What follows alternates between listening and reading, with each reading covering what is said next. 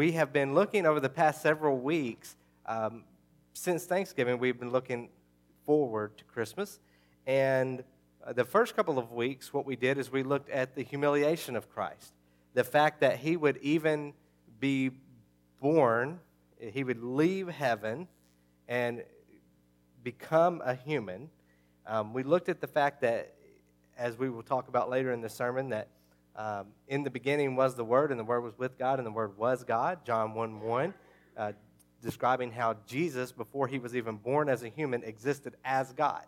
And so we saw what he had to leave and leaving heaven to come to earth. Now, he was still God here on earth, and he was still worthy of glory and everything like that, but it was a descending, a condescension in a way of him becoming human. And then we looked at his death. Of course, if we're thinking about the humiliation of Christ, we can't talk about what that must be like without looking at his death. And so we did. We looked at that. But then last week we began to look at the humanity of Christ and the hope that brings us for Christmas and for future, for restoration, and for what is to come. And last week, we looked specifically at Christ's humanity and how he endured temptation and yet never sinned. And I used the example of how if I set some cookies out here, and look at this, I'm doing it at the beginning of the sermon instead of the end. But if I set some cookies out here and I made you wait for those cookies, and I left the room and I said, now, nobody get these cookies. But there's only a few of them. There's not enough for everybody. And I walk out of the room, we wondered who would endure the longest. And some of you just admitted wholeheartedly that you would not endure long at all, as we talked about this last Sunday night. As soon as I passed through the threshold of the door, some of you would be grabbing a cookie. But that's another story. But anyway, my point was in sharing that illustration is that the one who endured the longest understood the most about temptation because they had endured it the longest. They had experienced levels of it that the rest hadn't. And so when we look at Jesus, we might think that, oh, he's perfect. He doesn't understand what it's like to sin. But that's not what the Bible says. The Bible says that we have a great high priest who has endured temptation, who can sympathize with our weaknesses, and that he can sympathize with temptation and our weaknesses, yet he never even gave in. So he knows temptation better than any of us because he endured it the longest without giving in. He lived his entire life without giving in to temptation, without sinning. And so that's an incredible thing that we can turn to Jesus as our great high priest, as someone who understands what we have been through and what we're going through. You are tempted to sin. Well, Jesus has been tempted and beyond. You have been tempted to give up.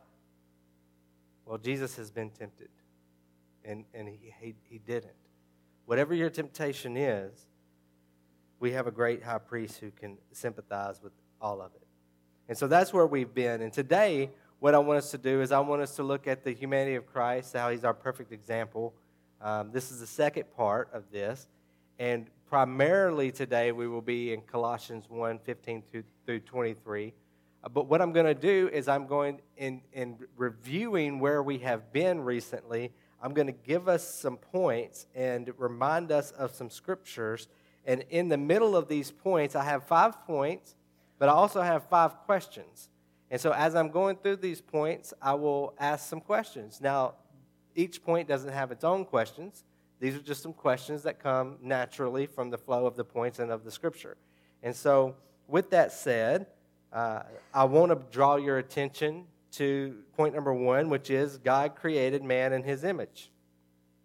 Now, when we're looking at Jesus' example, part of looking at his example is us knowing the example that he was setting for us and what we as humans are capable of. Of course, we're capable of great destruction and evil, but we're also capable of great good, especially with the help of God, specifically with the help of God. And so one of the things that we need to realize is that we all, as humans, were created in the image of God. Now, if you look at Genesis 1:26, and we won't go there for all these verses, but if you want to take notes and look at these later, you can, or you can flip along while I'm talking. But Genesis 1:26, God said, "Let us make man in our image." And we have talked about how we were created in the image of God. And who is us? Well, that would be the Father, the Son, and the Holy Spirit, the Trinity, God. And so we are created in the image of God. And so what does that mean? Is that a physical thing? Well, God is spirit, right? He's not a physical being. Now, he put on flesh as Jesus, in the person of Jesus. But we believe that being created in the image of God speaks to something more than just our physical makeup. That it's something about, and different people have different opinions, but most agree that being created in the image of God has something to do with our intellectual ability to even understand a little bit about God. It has something to do with our spirit, our soul, that we have the ability to know God spiritually. And so we are created in his image. We are created with the capacity to do good. Now, imagine Adam and Eve in the garden, created by God, for God, to honor him, to glorify him, but to enjoy the fruits of the earth, to enjoy living in that relationship and in that paradise. And imagine that that's the way it's supposed to be. However, point number 2 is that sin, of course, you know, in Genesis 3:6, Adam and Eve chose to disobey God. They chose to give in to the temptation that the serpent presented them. And so point number 2 is sin led to total depravity. Now, total depravity is a phrase that goes back a long time in Christianity. And what it simply means is that sin has affected every single aspect and part of our lives, of humanity, of the earth, of the world. Sin has affected it. Now, that I want to be clear here that I'm not saying that every 100% of us is just evil if we don't know Jesus.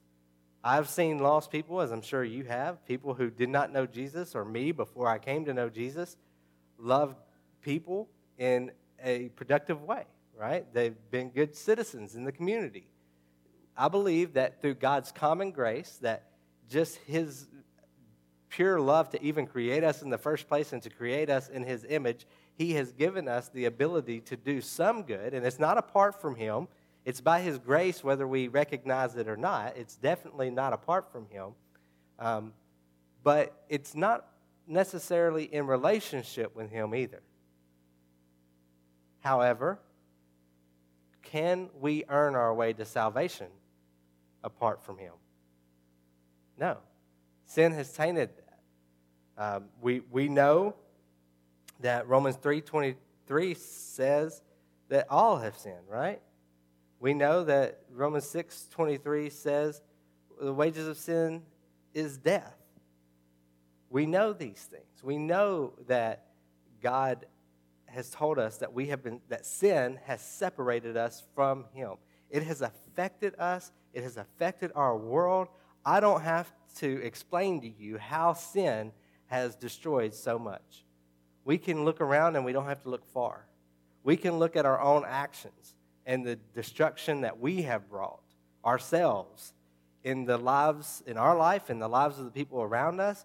The very people that we love the most, sometimes our sins have caused them the most pain. And so sin led to total depravity. So that brings us to question number 1. What does it say about sin that it has tainted us so much? And hopefully I've already answered a little bit of that. And these questions really are for you to contemplate even beyond this sermon. These are questions that I'm giving you as points to remember and to ask yourself, especially the ones as we get later in the sermon, in future days. These are to be asked now, but continue asking these.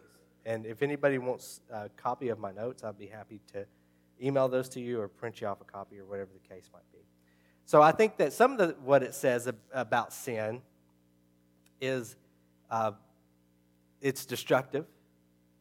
It has spread its cancer, its vines everywhere. The only one left unaffected is God and his angels. And it is desperately wicked. If we were to look at the pain that we've experienced in our life, the root of it is sin. It might be our sin. It might be someone else's sin. It might be sin that we never even saw the origin of it. But sin, it just reaches far and wide. And so point number 3, and I'm going through these quickly to get to our main passage, but point number 3 is the image remains but is tainted. So I want to make this clear. I do believe that today, someone who is born long after Adam and Eve, when they're born with the same image of God in them that God put in Adam and Eve when he created them. We are still created in the image of God. However, that image, we don't get to see it in its full force because it's been tainted by sin. And so even the aspect of the good thing about us that God has given us, even it has been tainted by sin. So the image remains, but is tainted. There's lots of evidence of this in Scripture that it wasn't just Adam and Eve who received the image. After the flood, Noah is and his family, they're getting some instruction from God. And one of the things that God says is that if anyone harms another one, that they're in trouble because these people are created in the image of God. And so we see that in Genesis 9:6. And then we see in Revelation 4:11 at the end of time when John is in the throne room seeing future events, that it pleased him. It's for his pleasure that he created us. That's the word that the King James Version uses, is pleasure. And so we are created for God's will and pleasure. The image still remains, but it's tainted. And so what does all this have to do with Christmas? We're getting there. But point number 4 is Jesus reveals the potential of humanity and the fullness of God. This is Christmas, is that Jesus was born as a man. God became a man. The incarnation occurred. And in looking at this, and looking at what Jesus did, we can gain a lot of hope. Not only in salvation, which we will get to toward the end of this sermon, but we can gain hope because we have seen evidence of what someone who lives for God looks like. We have seen the image untainted. It had not been seen since humanity became totally depraved. Since Adam and Eve sinned, no one knew what humanity unaffected by sin looked like until Jesus. And Jesus gave us the example of what a human could look like unaffected by sin. Now, he was also God, so there were definitely some things that Jesus could do that a normal human could not do. But think of his goodness. Think of his love. Think of who he was. We have the capacity in Christ, in a relationship with him, we have the capacity to be like him. He gives us the ability to mimic him, to look like him, to look to his example, and to follow it. And so, point number 4 is a beautiful thing. Jesus reveals the potential of humanity. Remember last week's sermon in Hebrews chapter 4 that he was the perfect human. He never sinned. He never messed up. He never did wrong. But also remember a few weeks ago when we looked at John chapter 1, and he was more than just a human. In the beginning was the Word, and the Word was with God, and the Word was God. And then the Word became flesh. So the eternal God put on flesh. It says something about humanity that God was able to become one of us. This is what I was referring to last week when I was saying that I feel like I've learned something recently that has radically impacted some things about the way I view the world. Is if y'all know me, I mean, I try to be optimistic, right? Because there's some biblical things that you just have to be optimistic about. And it's biblically, if we're going to be like Jesus, then there are times when we have to be optimistic, even though, according to John chapter 2, no one needed to tell Jesus what was in the heart of man. He knew what was in the heart of man, right? And that wasn't referring to goodness.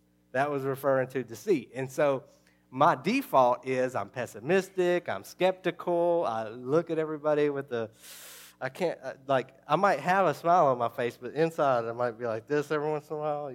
How many of you live life that way? You're a little bit pessimistic and skeptical. Yeah, there's more of you than that. Anyway, and so I think that part of the reason that I live life like that is because no one needs to tell me about total depravity. No one needs to tell me about how much sin has affected. I've seen it. I've lived it. I've experienced it, as all of us in this room have.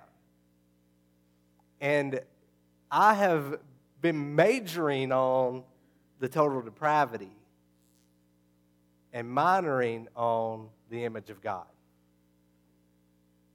And the thing that made me realize that was just I read a line in a book that was talking about what it says about humanity, that Jesus could and would become one of us. Now, it says a whole lot more about God, and we'll get to that in a moment. But what does it say about us that God could become one of us? We must have been created in his image in a much more powerful way than I have been believing and living. Let's look at Colossians chapter 1. We're going to see here, yes, his humanity, but also the fullness of God. He wasn't just fully human, he was fully God, and he wasn't just great at being human, he's great at being God. So Colossians 1, verse 15. He is the image of the invisible God, the firstborn of all creation. Now, when that says the firstborn of all creation, it's not saying that he was actually, he had a beginning. It's not saying that. The firstborn is the one who inherits everything. That's what it's saying. And we will see this later in this passage, but we have also seen this clearly spelled out in previous sermons in the passages that we looked at. So verse 16, for by him all things were created. So he couldn't be created if by him all things were created. But verse 16, for by him all things were created in heaven and on earth, visible and invisible, whether thrones or dominions or rulers or authorities, all things were created through him and for him. And he is before all things, and in him all things hold together. And he is the head of the body, the church. He is the beginning, the firstborn from the dead, that in everything he might be preeminent. For in him all the fullness of God was pleased to dwell, and through him to reconcile to himself all things, whether on earth or in heaven, making peace by the blood of his cross. And so when we look at this passage, he is the image, verse 15, of the invisible God. He has revealed what God looks like. And what form did he take in order to reveal that? Humanity. Human form. He became one of us.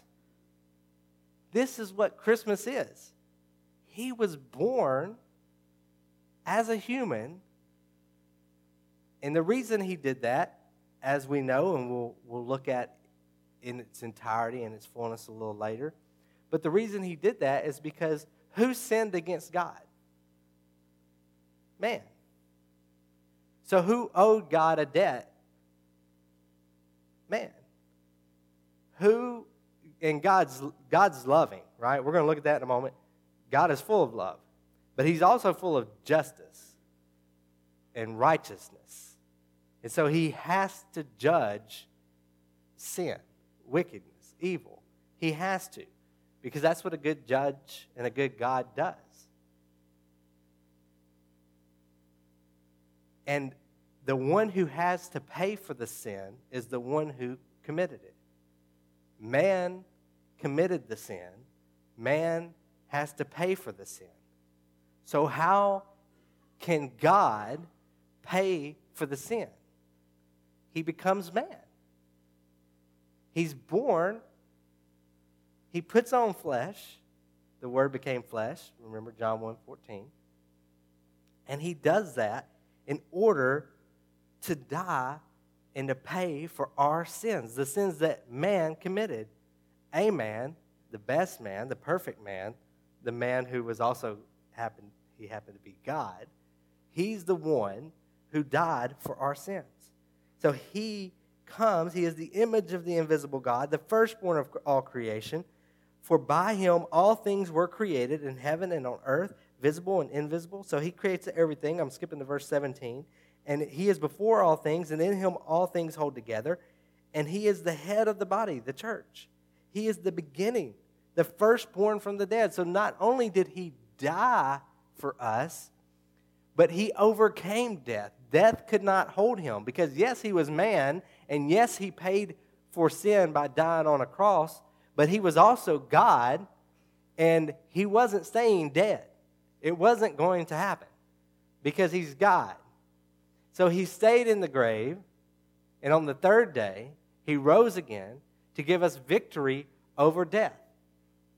And we get to see the fullness of what the image of God can do. And I'm not saying that man can ever become God, because we cannot. But it is quite special that God could become man, and he did. And that says a lot about God, and it says a lot about us. Question 2. What does it say about humanity that God was able and willing to become one of us? He must have loved us, right? In order to go through that. There's something incredibly special about being created in the image of God. Sometimes we don't think much of ourselves. And sometimes maybe we give ourselves reasons for that, right? Our sin has tainted the image that's there. Our sin has corrupted. Our sin has caused pain. Our sin has caused hurt and division. Our sin has caused grief in ways that maybe we will never fully understand. But even with that, while we were still sinners, Christ died for us. So what does it say, even if it's just about the way that God views us, what does it say about humanity that he would be willing to become one of us and die for us in order to save us and restore that relationship with us? So that's question number 2. Question number 3, what does it say about Jesus that he was willing to become a man and do that?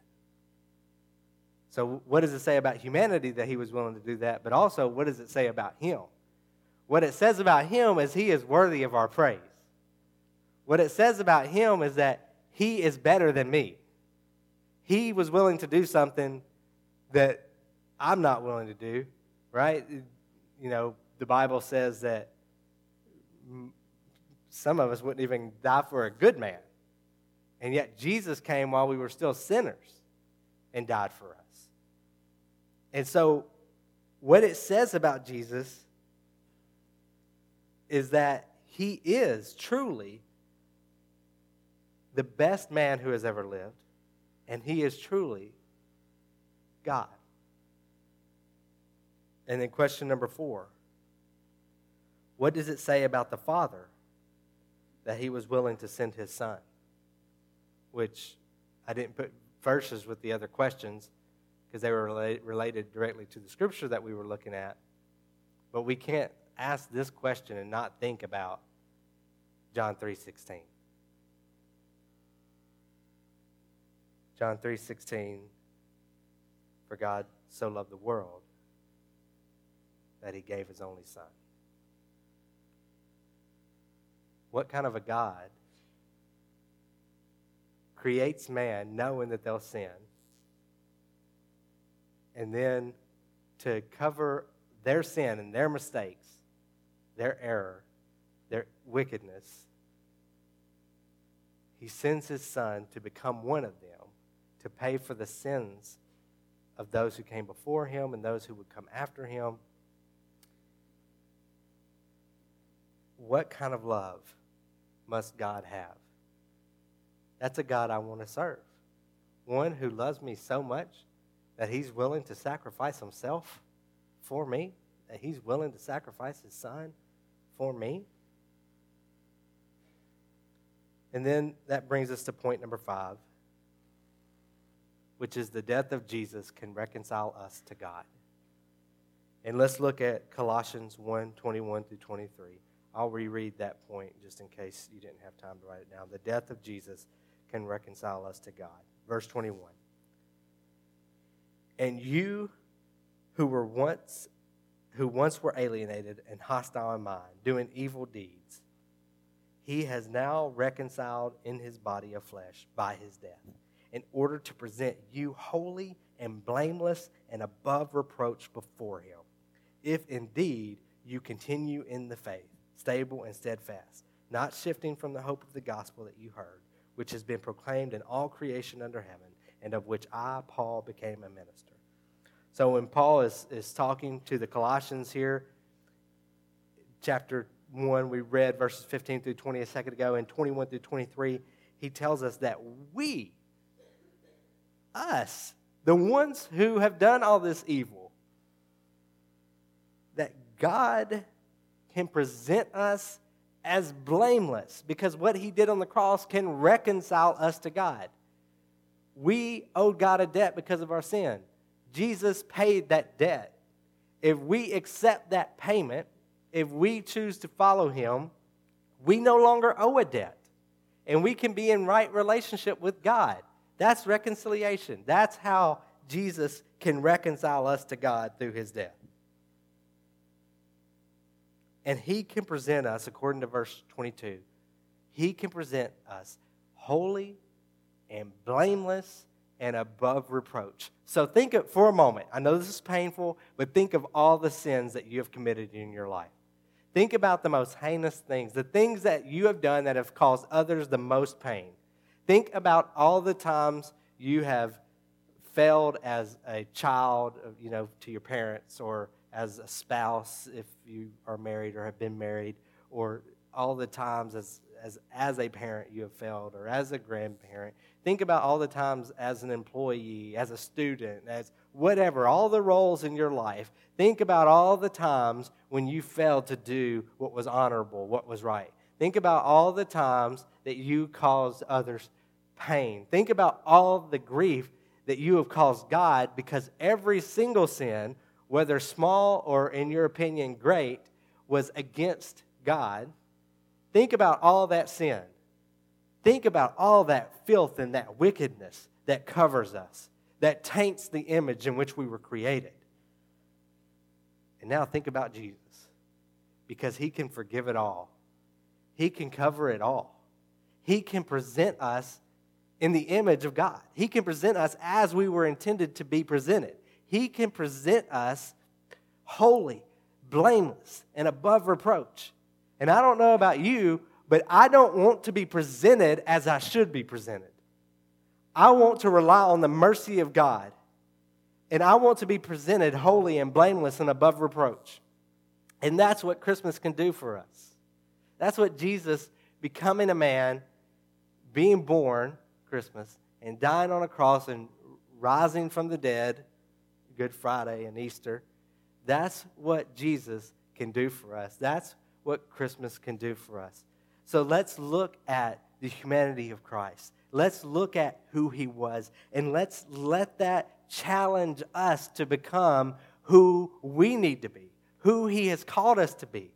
We don't have to wait to be in right relationship with God.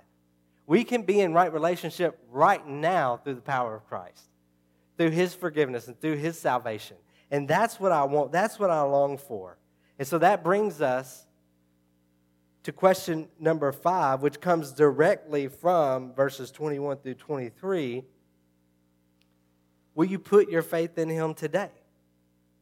Or if you already have faith, will you continue strong in that faith? And let me be clear here. I don't believe that someone who is saved can lose that salvation. But I believe that someone can think they're saved and then stop following Jesus because they were never saved in the first place. And so if we're saved, we will continue in our faith. I'm not saying that there won't be moments or seasons where our faith is weak and the flame is sputtering and barely alive, but God will keep that faith alive in us because according to 1 Peter chapter 1, our salvation is kept for us in heaven by God. It's not ours to hold. It's not ours to keep. But that's if we have salvation. And so for those of you who don't have salvation, when you're presented before God, you will be presented with all of your failures, all of your atrocities, all of your weaknesses, all of your sins. Not that you're a worse sinner than I am, but someone has paid for my sins, as he has many of us in this room. And that person was Jesus. And so when I'm presented before God, it's not about who I am. It's about who he is. I'm not coming to him in my righteousness. I'm coming to him in the righteousness of Christ. And he has presented me blameless, above reproach, holy even. And so do you have a relationship with God? If you don't, will you put your faith in him today? And if you have faith, will you use this opportunity at Christmas to put your attention and your focus where it should be right now, which is on Jesus? And as you're spending time with family, let Jesus make it the best time that you've ever spent with family. You love your family like you've never loved them before. As you're opening gifts, for those of us who are blessed enough to be able to do that, then open them with thankfulness that God has provided. And if it's not what you want, it's okay. We're blessed. And as you give gifts, remember the gift that Christ gave us. And during this holiday season, with all of its troubles, with all of its joys, remember that Christ loves you. Jesus loves you. God loves you. And he has created you in his image. And you have value. And you have worth. How much worth do you have? You are worth so much that God was willing to give up his son for you. You are worth so much that Jesus was willing to put on flesh for you. That's love. That's what you're worth. Why wouldn't we want to follow a God like that? Why wouldn't we want to give our lives to him? So trust him this morning, whether it's for the first time or continuing in your trust. I'm going to pray for us, and after the prayer, we're going to have a time of invitation, and I'll be right down here. And if you want to come talk to me, come talk to me. If you want to come to the altar and pray, do that. If you want to sit where you are or get on your knees where you are and pray to God, you do that. But I believe that if God has spoken to your heart this morning, that he can speak to you in a way right now that whatever he's been impressing on you, it doesn't have to be just a temporary impression. It can be something permanent. It can be something that God changes that is different from here on out. And so you listen to the voice of God right now. It won't be an audible voice. It will just be an impression that he is putting inside of you that you need to follow him for the first time or you need to continue in that. You respond to God in whatever way he is leading. Let's pray. Lord, we love you. And God, we are so thankful that you created us in your image. We are so thankful that even though sin tainted that image is not gone. And we are so thankful that you sent your son to die for us, to restore us, and to help us to have a right relationship with you. And God, I pray that everyone in this room would have that this morning, that we would all call on you if we don't know you. And for those of us who do know you, help us to follow you better than we ever have. Help us to be ready to sacrifice everything for you like you have already sacrificed everything for us. God, help us to be like you. Help us to look to your example as Jesus, as a human, as God. Help us to look to your example and to live our lives in a way that you lived yours and in a way that honors you. It's in Jesus' name we pray. Amen.